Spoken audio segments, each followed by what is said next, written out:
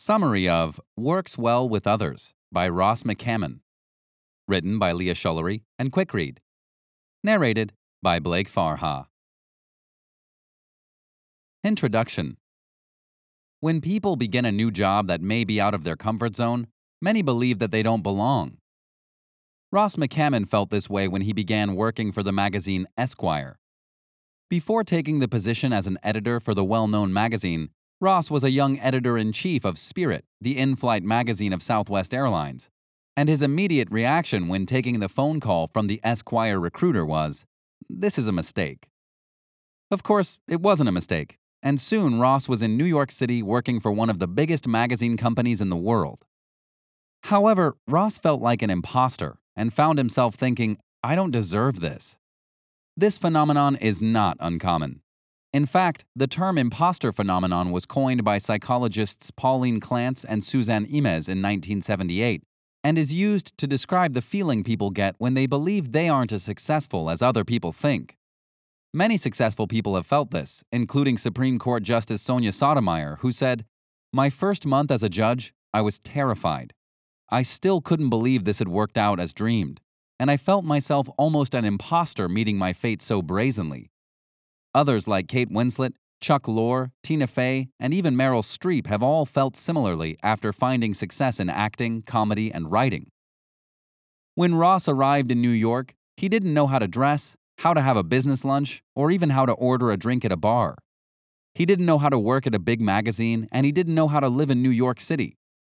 After a few months, however, Ross learned the truth. Everyone is an imposter. Everyone is weird and nervous. No matter how famous or important, everyone is just really weird and really nervous, especially the people who don't seem weird or nervous. This book is more than just getting over your insecurities and landing the job of your dreams. It's about the small things that occur during the hiring process that cause us great anxiety. This anxiety is unnecessary, and through Works Well with Others, you can learn to overcome it and make a lasting impression. Chapter 1. Talking to a recruiter. Finding a job in today's world is more than simply trying to impress your future employers. You must also impress your recruiter. As you may or may not know, big companies use recruiters to help them in the hiring process. And according to Ross McCammon, interviews with recruiters can somehow be more intimidating than interviews with your future employer. But with Ross's tips, interviews with recruiters no longer have to be stressful. Ever wonder why recruiters ask such personal questions? Well, not only do recruiters want to fill a vacant position for an employer, but they also want to build a relationship with you. If they don't find something immediately for you, that doesn't mean you won't be the right fit in the future for another job that might come along. Therefore, recruiters will try to gather as much as they can about you, so you should treat each interview as an opportunity for them to learn about your career goals.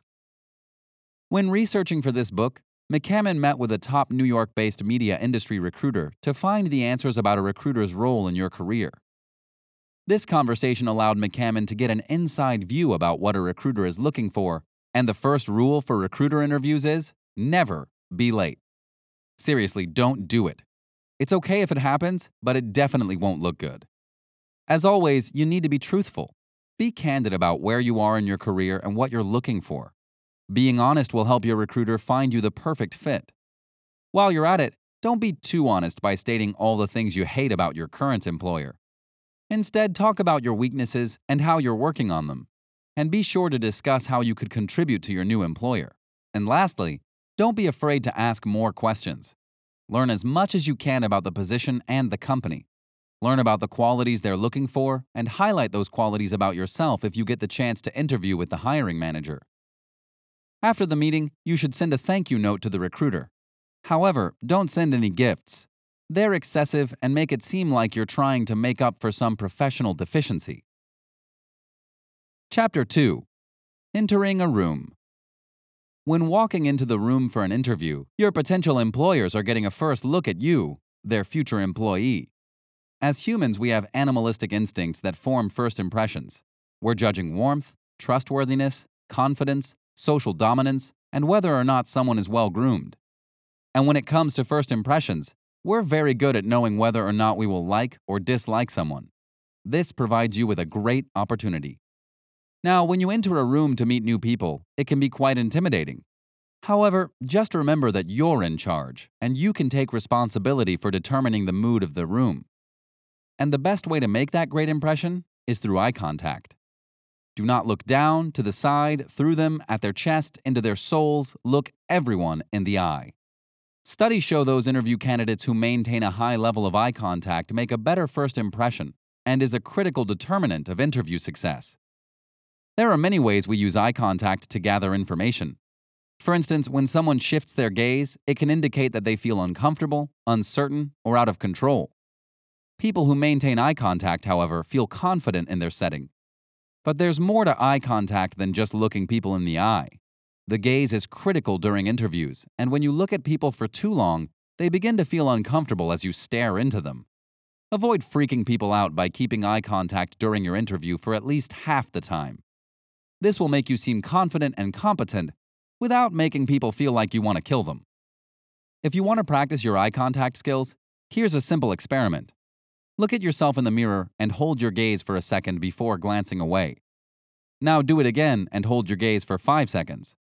You'll find that you trust the second version of yourself more than the first. You'll feel comfortable with that version and you'll like yourself better. So take that experiment with you into your interviews and make that great first impression. Chapter 3. Why you should screw up. When starting a new job, you may feel as if you don't want to make a mistake. You want to make a good impression and seem as if you're qualified for the job you got offered, right? Well, McCammon suggests that making mistakes and screwing up is a good thing. If you don't screw up, then you're too overqualified for the position. When you mess up, you allow yourself to learn and grow. So embrace the mistakes and remind yourself that you're simply being challenged and that you're succeeding. McCammon lists some critical mistakes that he made when beginning his position at Esquire. Here are some of the crucial mistakes that allowed him to learn and grow as a person. Reached out to shake an important person's hand in inappropriate circumstances, such as while they were eating food, in the middle of a conversation with someone else, or even in the restroom. Screwed up a presentation by choking on his saliva. Conspicuously avoided making eye contact with someone he admired because he was intimidated by their power. Spoke loudly due to anxiety. Loitered around a group of people at a party, sidled up to them, and then inserted himself into the conversation awkwardly. Due to fatigue and intimidation, he clammed up at dinner on his first day at work with all his new colleagues, including his boss. He literally did not say anything. Pretended he knew something he clearly didn't and continued to speak about it until his ignorance became obvious. Speaking of pretending to know something you don't, McCammon made this mistake on the first day of his new job. He believes at 30 years old he should have known how to navigate a business dinner in which he was the guest of honor. Clearly, he did not. He felt intimidated, and as if he wasn't worthy of being the guest of honor. He felt like he was fooling them all, and that if they only knew him, they would find out he was vastly underqualified for his job. He felt like an outsider, and he worried too much about what they would think. He felt exposed. That night, McCammon was speaking to no one. That is, until a colleague asked him about his thoughts on Werner Herzog. Wait, who? Today, McCammon knows Herzog to be the eccentric German director of strange film sagas and esoteric documentaries. However, that night, Herzog was just another cultural reference that McCammon didn't understand. When someone tried to include McCammon by saying, "Let's see what Ross thinks about Herzog," McCammon was certain this was a setup. He could either admit ignorance, or he could try and bullshit his way through. McCammon chose the latter. He responded, "Oh, that guy. I think his early work was derivative, but his recent stuff has moved the needle." Considering his response made no sense to his colleagues, they completely ignored him, and McCammon sat the rest of the night awkwardly feeling like the new kid at school. So when you become confronted with a topic or a question that you don't know about, be honest. When people admit ignorance, it shows that they're honest and curious. In an interview, you can reply with something like, "I'm sorry, I have no idea what you're asking. Can you please explain?" Authenticity is key. You can't be interesting or have a genuine conversation with someone if you're faking interest in something. It just doesn't work. Chapter 4. How to speak in the workplace. In today's environment, we're communicating with people 24/7 as we text, email, and make phone calls with ease. As communication has become more casual, there are still some words and phrases that we should avoid in the workplace. But why? Well, if you want to be professional, then you'll need to learn how to talk like one. This means that some phrases are more appropriate at home rather than in the workplace. For example, a professional should never have to apologize. While this may seem confusing or even impossible, let me explain. When you make a mistake at the office, there are many ways to address that you made a mistake without saying the words, "I'm sorry." The problem is that when we apologize in a professional environment, we create an uncomfortable space and bring emotion into the workplace. Instead, take action by speaking professionally and saying something like, "I understand what went wrong, and it won't happen again." Speaking of emotions, we should avoid beginning conversation with the words, "I feel." When you say the words, "I feel," you're communicating that you have doubts about your work and yourself. Those words lack confidence and make you seem uncertain about what you're saying. Instead, saying "I believe" or "I'm certain" will show your peers that you show conviction and confidence in what you're saying. Another phrase that suggests that you're unsure about the intelligibility of your statements is asking the question, "Does that make sense?" When you ask this question, you're simply proving that you might not think it makes sense. Otherwise, you wouldn't have asked that question in the first place.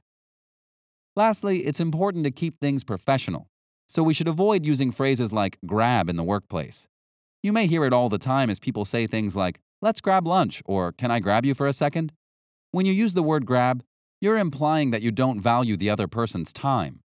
Instead, you should show respect by saying, "Let's discuss this over lunch," or by asking, "Can we have a meeting?" These phrases will make you seem much more professional and respectful of people's valuable time. Continue the professionalism by avoiding the phrase, "It is what it is." This is a throwaway line and a sign of laziness. It doesn't resolve anything and it literally means nothing. So just don't say it. And finally, avoid entering a meeting and immediately announcing, "I'm late because..." In other words, less is more when it comes to tardiness in the workplace. McCammon believes discretion is a virtue, and the most underrated tactic in the workplace is silence. Chapter 5. How to make small talk. While it may be important to speak professionally in the workplace, it's just as important to engage in small talk. And not just engage in it, but be good at it. When McCammon began working in New York, everyone he met was a stranger, and he had to learn quickly how to be likable. For instance, it's hard to get someone to like you when you confuse them for another Oscar-nominated but not a household name actor. Oops. Luckily, McCammon has learned from his mistakes, and he's a much better small talker than he was before. As a human being who decides to function in mainstream society, small talk is an inevitability. It's simply a part of civilization. McCammon states that people who don't speak when close together are really no different from penguins on an expanse of ice, huddled together being mostly silent. As awkward as small talk may seem, it can actually be an enjoyable experience. A 2014 study by the University of Chicago psychologists experimented on people who rode the train and asked them to do one of three things on their morning commute: strike up a conversation with a stranger, sit alone quietly, or just do as they normally do. Those who chose to chat with a stranger reported having a more enjoyable ride. In the survey, however, researchers learned that people didn't want to initiate conversations with others because they believed others didn't want to talk to them. We call this pluralistic ignorance, which means we go along with what's happening in social situations because we're afraid of disrupting the social norms. This is why we don't talk on elevators or why we avoid helping others on the street. In other words, we avoid talking to people even though we actually crave interactions. The next thing to consider is that we must be curious. If we aren't curious about what is being talked about, then the small talk will never work. So, in addition to maintaining eye contact and smiling, make an effort to truly listen to what other people are saying. When you actively listen, you can begin engaging in what McCammon calls medium talk. Medium talk is when people connect on a new level. For instance, when you take a genuine interest in others, you show them a side of yourself that they may not have seen before. They see that you're a genuine, humane person. So when you ask someone, "How was your vacation?" listen to their response and become curious. Then you can get into the nitty-gritty business stuff. Chapter 6. Think about clothes. Clothes are important. They're powerful. The right clothing can mean confidence, whereas the wrong thing can make you feel as if you don't belong. For instance, when McCammon went to interview at Esquire, he was used to outfits that belonged in Texas, not New York City. So when he showed up to his first interview, he simply wore a button-down shirt and nice pants. However, when he began to approach the looming building on a busy New York City street, he suddenly realized he should have worn a suit jacket. As he walked into the building, McCammon was met with a framed poster-sized cover of the June 2005 issue of Esquire, which featured Ewan McGregor staring down at him. And then, swear to God, McGregor shook his head with pity. And then, just as shockingly, one of the cover lines morphed into, "Putz doesn't wear suit jacket to interview. Let's see how this goes." Feeling intimidated and out of place, McCammon stressed over not wearing a jacket to his interview, something he shouldn't have had to stress about. While a suit jacket didn't matter to Esquire, our clothing certainly has the power to make a good or bad first impression. For example, wearing something that fits the part of the job we're doing can give us the confidence to perform our job better. Don't believe me? Well, researchers at Columbia University studied the effect that clothing can have on mood and behavior. Their findings showed that people who wore a lab coat paid closer attention to detail compared to those who simply wore street clothes. Therefore, clothes matter, and they can even help reveal your personality. For instance, wearing a bright-colored tie or a wacky sweater can show people that you have confidence to stand out among others. Or, wearing a Star Wars shirt might communicate to others that you're trendy, yet geeky. Of course, it's important to dress for the job. So if you're heading to an interview at a big bank or hedge fund, wearing an ill-fitted suit might suggest that you don't know what you're doing. However, a nicely fitted suit will show that you're confident and perhaps even trustworthy. Plus, when you wear something that fits well and makes you look good, you'll avoid feeling uncomfortable or self-conscious. When you wear the right thing, however, you'll feel confident, smart, and maybe even a little sexy. That, my friend, is the power of clothing. Final summary. Breaking into the world of business can be intimidating. Even if you've worked in the business for years, many of us feel like imposters in a world of people who have it all together. The reality is, everybody is an outsider. At some point, the most successful person in your company was sitting in your shoes, feeling lost, overwhelmed, and anxious. Luckily, Ross McCammon lays out some tools that will help you ease your anxiety and stand out among the rest. Beginning with tips on how to interview with a recruiter, McCammon goes through many scenarios that will help you gain confidence. For instance, look people in the eye before you shake their hands, and maintain eye contact throughout conversations, and you'll seem confident and sure of yourself. Next, be okay with making mistakes and avoid apologizing for them. Show people that you understand what you did wrong and become curious about learning how to avoid making the same mistake again.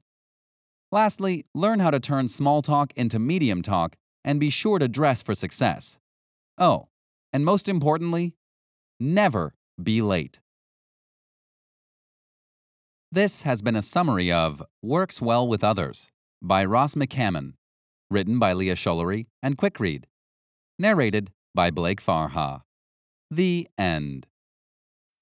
This audiobook summary was brought to you by Quick Read. We hope you enjoyed this audiobook summary. If you want more audiobook summaries like this, download our app in the App Store or Google Play and get access to thousands of other free book and audiobook summaries. Listen to them while working out or commuting to work and get the key insights of books in minutes instead of hours. Go to quickread.com/app and download our app for free today.